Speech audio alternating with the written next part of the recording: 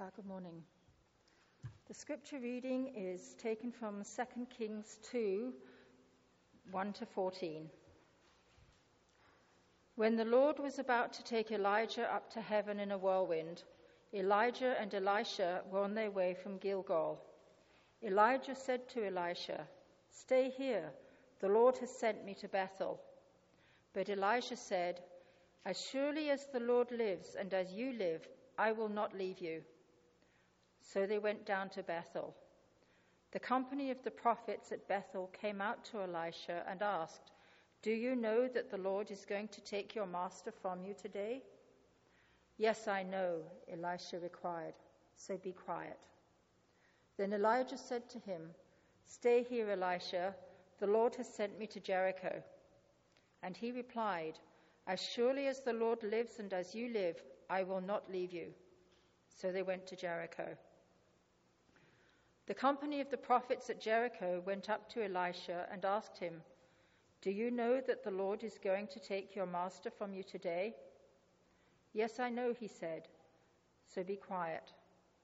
Then Elijah said to him, "Stay here, the Lord has sent me to Jordan." And he replied, "As surely as the Lord lives and as you live, I will not leave you." So the two of them walked on.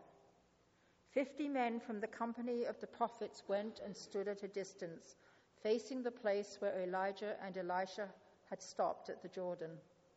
Elijah took his cloak, rolled it up, and struck the water with it. The water divided to the right and to the left, and the two of them crossed over on dry ground.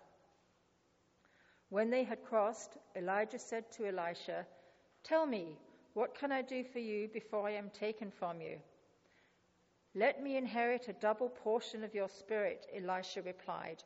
"You have asked a difficult thing," Elijah said. "Yet if you see me when I am taken from you, it will be yours. Otherwise, it will not." As they were walking along and talking together, suddenly a chariot of fire and horses of fire appeared and separated the two of them, and Elijah went up to heaven in a whirlwind. Elisha saw this and cried out, my father, the chariots and horsemen of Israel." And Elisha saw him no more. Then he took hold of his garment and tore it in two. Elisha then picked up Elijah's cloak that had fallen from him and went back and stood on the bank of the Jordan. He took the cloak that had fallen from Elijah and struck the water with it. "Where now is the Lord, the God of Elijah?" he asked. When he struck the water, it divided to the right and to the left, and he crossed over. This is the word of the Lord.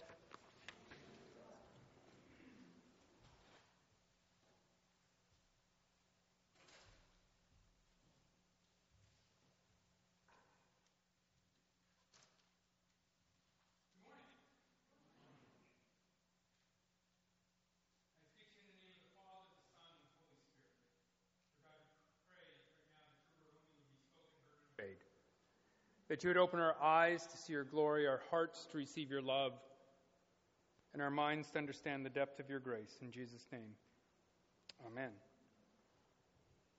So we're looking at the book of Kings, and the main plot of the book of Kings is the attempt that Israel makes in its desire to live under an earthly monarchy and live as the people of God in the promised land, and with how God deals with the Israelites in their successes and their failures.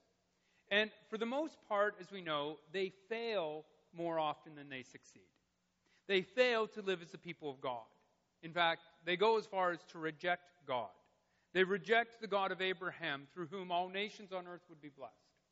They reject the God of Jacob, through whom the nation and the tribes of Israel would get their names. They reject the God of Moses, who led them out of bondage and slavery into freedom. They reject the God of Joshua, through whom God would lead them across the Jordan River into the promised land, a land flowing with milk and honey. They reject the God of the judges, through whom God would repeatedly call back a wayward people who did evil in his eyes. They reject the God of David, through whom he would establish his kingdom for his people. They rebel against and reject this God and instead turn to deaf, dumb, and blind idols of the nations around them. And their kings and priests and prophets lead the way and act with injustice against their own people. Israel has failed, and not only is it divided, before the end of the book of Kings, we will see a people of Israel and the people of Judah led out of their land, back into a foreign land to live as an exiled people, a nation without a home. But despite all this rebellion, all this rejection and lawlessness and injustice, the Lord God does not abandon them. He does not leave them as orphans or without a voice calling to them in the wilderness for them to repent and return to the Lord. Throughout all this time and their time in exile, God sends them prophets. Isaiah, Jeremiah, Ezekiel, Amos, Joel, Obadiah, Micah, and Malachi, and of course, Elijah and Elisha. Elijah weaves his way through most of the first part of the book of Kings, and then his role and blessing transitions over to Elisha, who continues to be the voice of God to a people made deaf by mute idols. It is this time of transition from Elijah's final disruptive act as God's prophet to Elisha's first act as God's prophet that we're going to look at this morning. Elijah's foil, King Ahab, by this point, has died, and it is now his son who sits upon the throne. It turns out he is no better of a king than his father was. And through an accidental fall, he fell through a roof. The king now lays on his bed, and he's wondering whether or not he'll ever recover or if he's going to die from his injuries. And rather than pray to the God to Yahweh, to the God of the Israelites, he decides to inquire of Beelzebub, a foreign god. And so he tells his men to go out and to inquire of this Beelzebub to find out if he's going to die from his injuries. And Elijah is told by God to go out and meet the king's messengers and tell them that because the king has been so idolatrous, he is in fact going to die from his injuries. And so they return to the king and they tell him about the encounter with the prophet, and the king asks him for a description of the man.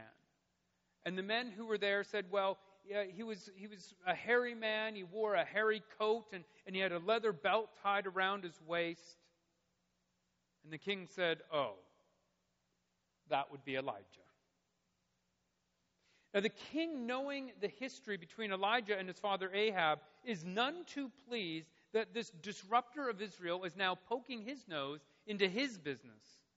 And being the king of Israel, sovereign over Israel, the one who is in charge, he sends out a troop of 50 men to demand that Elijah come down from his mountain to speak to him face to face. He is the king. Who is this prophet? If you are telling me that I'm sinning and I'm going to die, you come and tell me to my face. Now, Elijah has a slightly different worldview concerning who is in charge of Israel and who is sovereign. And so he sees absolutely no need for him to come down from the mountain to see the king.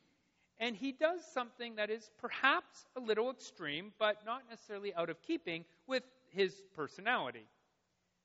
What Elijah does is he calls down the fire of God from on high, just as he did at Mount Carmel, and the fire of God burns up and consumes the troop of 50 men.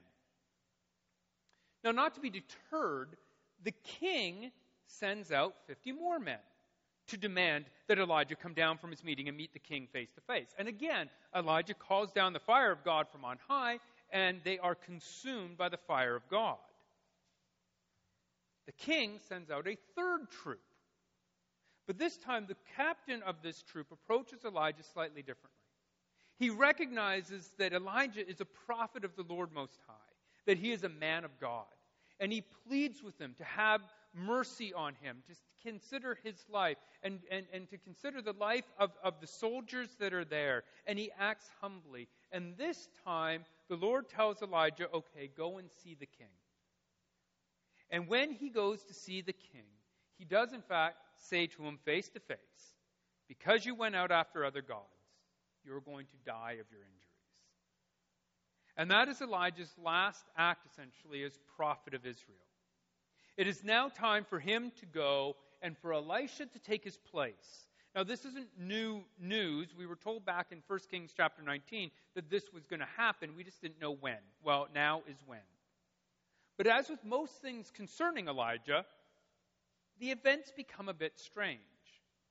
As you notice in the reading we just had from that Joe read, Elijah tries 3 times to sort of ditch Elisha.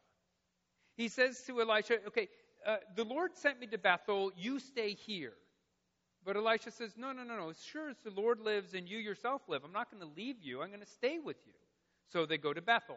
And what happens is some prophets of God come out of Bethel and they say to Elisha, you know that today is the day the Lord's going to take your master away from you. Right? Today's the day Elijah's going to die. And Elisha says, yes, I know that. Thank you very much. Keep quiet.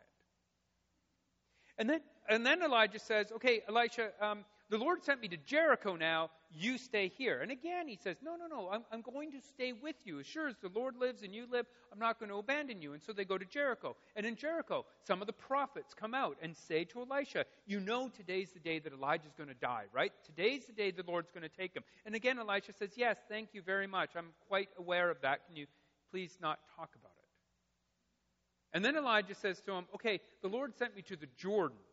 Can you stay here? And Elisha just looks at him and says, are you serious? He said, as the Lord lives and as you live, I'm not going to leave your side. 3 times. Why does he try to discourage Elisha or distance himself from him when he knows that Elisha is going to be a successor? Well, we don't know for sure, but I would suggest that perhaps it's a bit of a test. A 3-fold temptation in the wilderness to take a second thought before beginning his ministry. Is there anyone else who comes to mind who is in the wilderness and is tempted 3 times just to take a second thought before beginning his ministry? You see, life as a prophet of the Lord Most High is not a good job. It's not the job that you apply for. It's not one that you set out, what do I want to do with my life? I know, I want to be a prophet of Yahweh.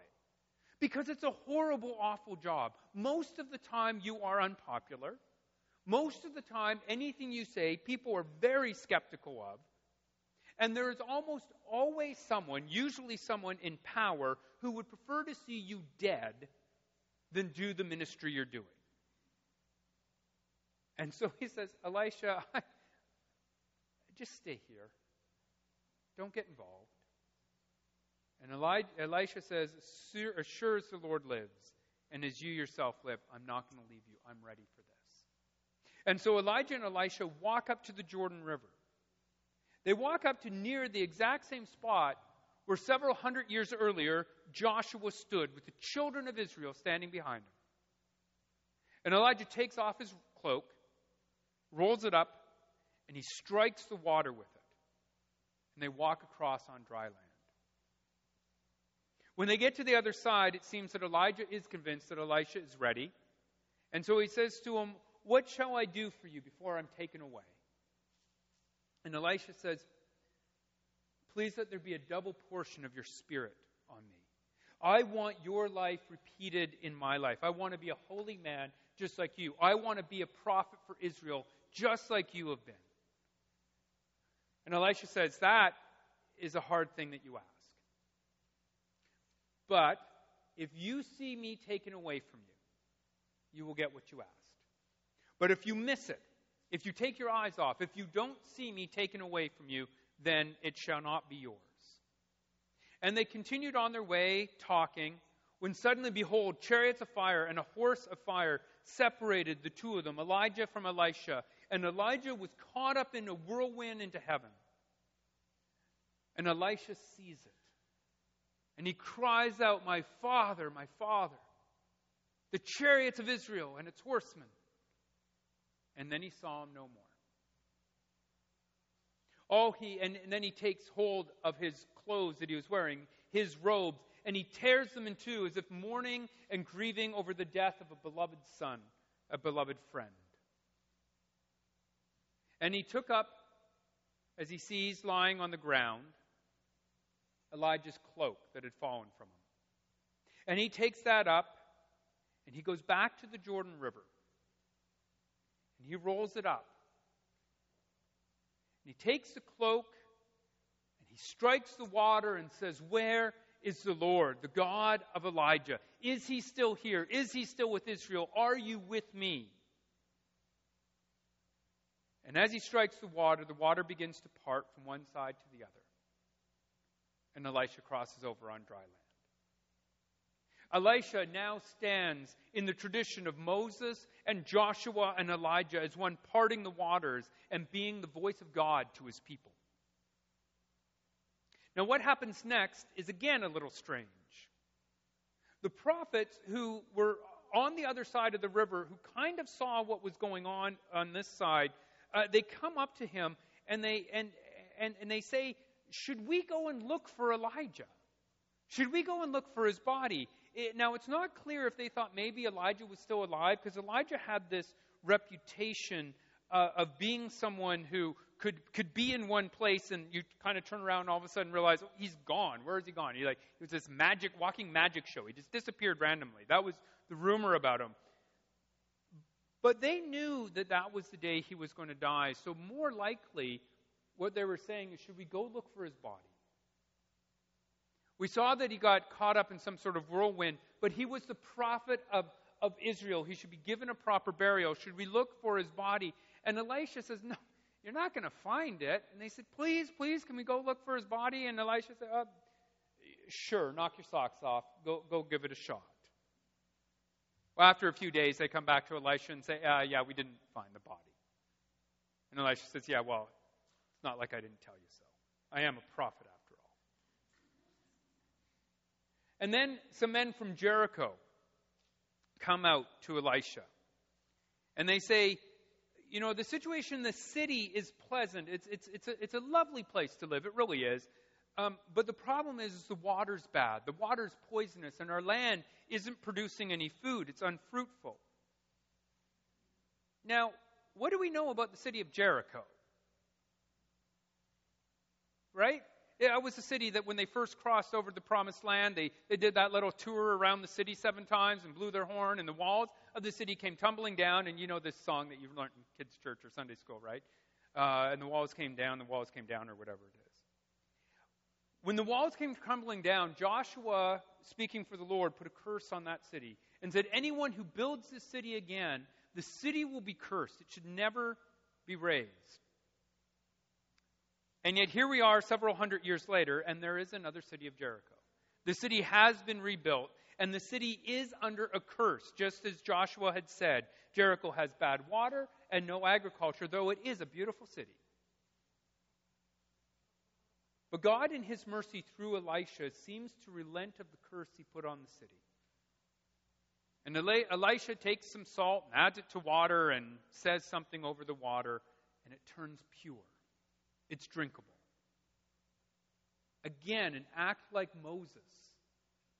When he took the bitter water, struck it with a rock, or with a stick, and the water became pure, became drinkable.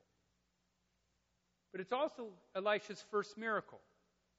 Perhaps something of a foreshadowing of a time when another man's first miracle would involve the changing of water into something.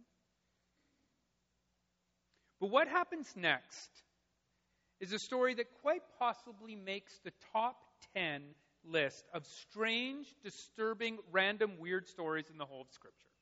Scripture is full of weird, random stories, but this one has to be right near the top.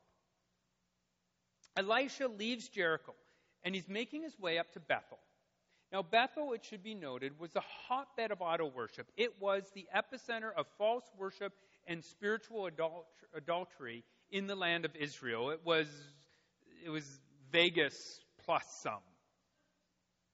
So Elisha's approaching Bethel, and some young boys, and the Hebrew phrasing suggests boys closer to the age of about 10 or 12, come out of Bethel and begin to mock him and call him names. They say something like, "Hey, what's up, you old bald head?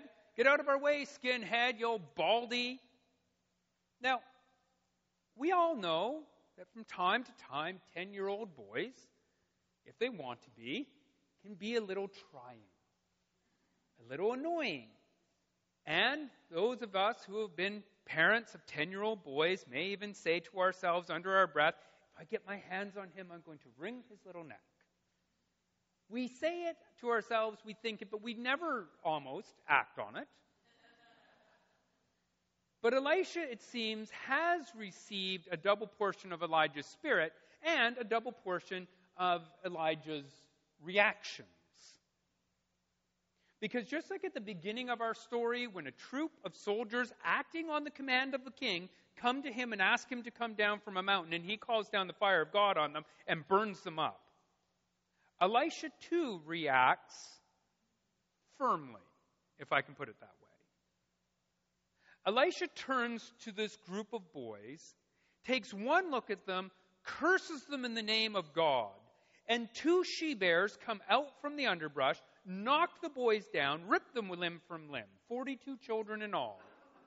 From there, Elisha goes up to Mount Carmel, and from there he returns to Samaria. End of story. As I said, it's got to be in the top 10 weird, bizarre, troubling stories in the whole of Scripture. It seems to be an overreaction, doesn't it? All they did was call him Baldy. Now, I recognize that for some gentlemen, as their hair begins to retreat, they may find it a sensitive issue. I get that. But this seems an extreme response. However, if we look back through the stories in the book of Kings and in the book of Judges and in Joshua and Deuteronomy and Leviticus and Numbers and Exodus and even Genesis, we see one consistent thread of truth that winds its way throughout the whole of Scripture. God takes idolatry very seriously. Idolatry is a deadly business. And once we become idolaters, once we reject God's command to love God with all our heart, soul, and mind, we quickly reject His second command to love others, and we act with injustice. Idolatry and injustice go hand in hand, and God takes it very seriously because they lead to death, which is exactly what we see in Genesis with the Tower of Babel. It's what we see in Genesis with the story of Sodom and Gomorrah. It's what we see in Exodus with the golden calf and the snakes. It's what we see in Joshua with the hidden idol that leads to Israel's defeat at Ai in the Promised Land. And it's what we see at Mount Carmel with Elijah. And it's what we see now. The king seeks after other gods, and he makes himself sovereign over Israel, and as a result, 100 men lose their lives. These young boys have learned from a young age to reject the Lord God of Israel. When they go after Elisha, calling him Baldy, perhaps in comparison with Elijah, who had been called Harry, maybe they're sort of saying, you're not a real prophet like Elijah was, you're a fake. Whatever the reason for the mocking, they're not just mocking Elisha, the prophet of God. They're mocking God. Idol worship in the city has led to a complete dismissing of the reality and power and holiness of God. The one who set them free from Egypt, the one who gave them the promised land, and the one who is their true and only king. And now people who grow up, people who grow up only knowing another God, only growing up in a household where only another God was worshipped, yes, that too is idol worship, but God seems to deal with them with mercy and patience.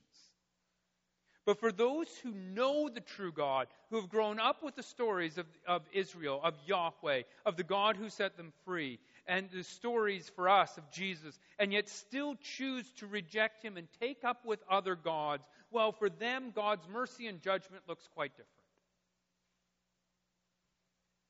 Their teaching, the king's idol worship, the altars to other gods, all lead people astray, away from the God who made them and loves them and holds them. And this leads to death, to eternal death.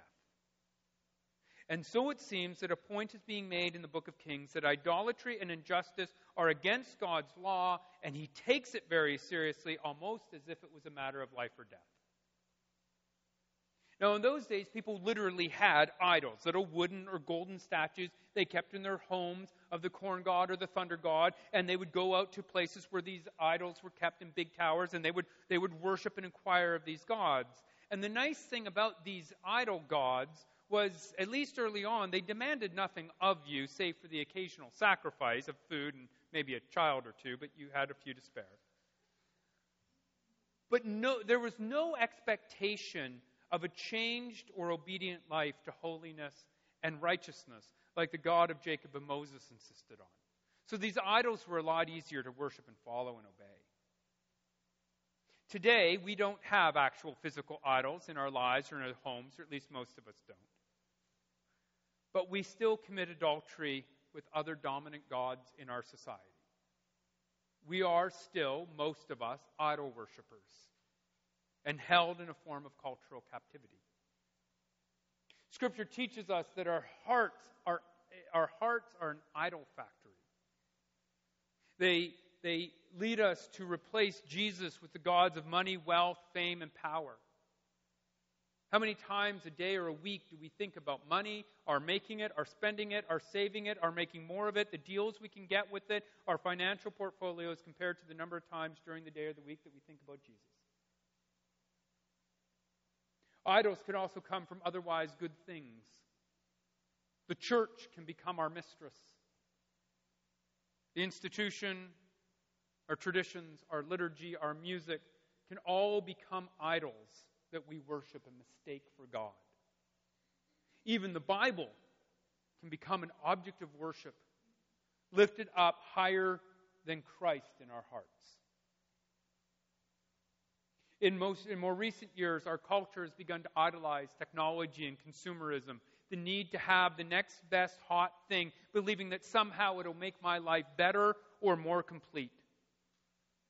We have also exalted leisure and entertainment, the gathering of experiences as if they mean something. We make bucket lists and we travel and we participate in extreme activities, believing that somehow it'll make our lives have more meaning and more value if we just have a larger list than the person beside us. We've even begun to believe the church is about entertainment. Did I enjoy it? Did I get something out of Sunday service? Did we sing the song that I like? Did the sermon make me feel better about myself? Was it therapeutic enough for me? Was it to my taste and liking? Was I entertained by Sunday morning? And this form of idolatry is more insidious than the flagrant idolatry of Israel because we deceive ourselves as Christians and churchgoers that we don't have idols. We say, I don't have any statues in my house. I don't go to other religious services, so I'm all right. I have no idols in my life. But these cultural idols, which have even worked their way into our churches, are so subtle and so quiet, so hard to clearly see and define, that by the time we do discover our idolatry, if we do, we realize we've been doing it for such a long time that it's almost impossible to stop. And that as we examine it, we realize that our idolatry has caused others to be led astray too. Our hearts have the ability to take good things and turn them into the ultimate thing. And when we do that, it's idolatry. We may not kneel down to the goddess of beauty, but how many young men and women are driven to depression, anxiety, and eating disorders because of our obsession with beauty and body image? We may not make burnt offerings to the god of wealth, but when money, financial security, and career are lifted up out of proportion, we can end up performing a kind of child sacrifice ourselves, neglecting our families and even destroying them, and ignoring our neighborhood and community so that we can just work a little longer, achieve a little more, and gain a little bit more of a reputation. Anything in our lives can become idols. Timothy Keller says, an idol is anything more important to you than God. Anything that absorbs your heart and imagination more than God. Anything you seek to give you what only God can give you. Life and identity. I would add to that, an idol is anything in your life which may cause you to, if only for a moment, Set aside in your heart or mind the righteous voice of God, causing you to suspend loving God or loving neighbor. If what you are doing is good for you but not good for neighbor, it may just well be an idol at work in your soul. And I say all this because God, as we've seen from Scripture, takes idolatry seriously. Because to Him it is a matter of life or death. Lord God, we do confess that we do all have idols in our lives. From time to time, there are things in our heart, our soul, mind, that take precedent over you, that we lift up as higher than you, that we fight for with more passion than we do for following you. And we ask your forgiveness. We ask that you would help us to see these idols in our own lives. Even the things that are good and beautiful that you've given us, that we have lifted up out of all proportion.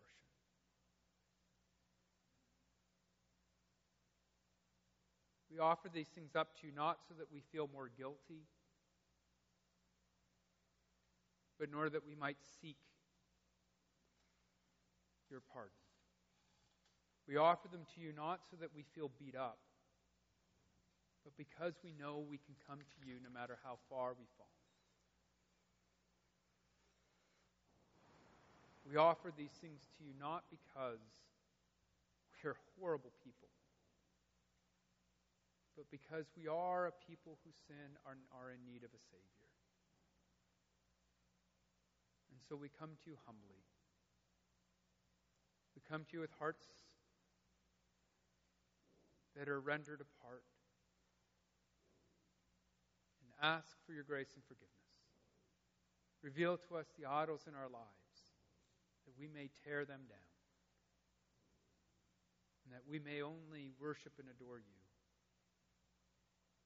That we may learn to love the Lord our God with all our heart, strength, soul, and mind, and love our neighbors as ourselves.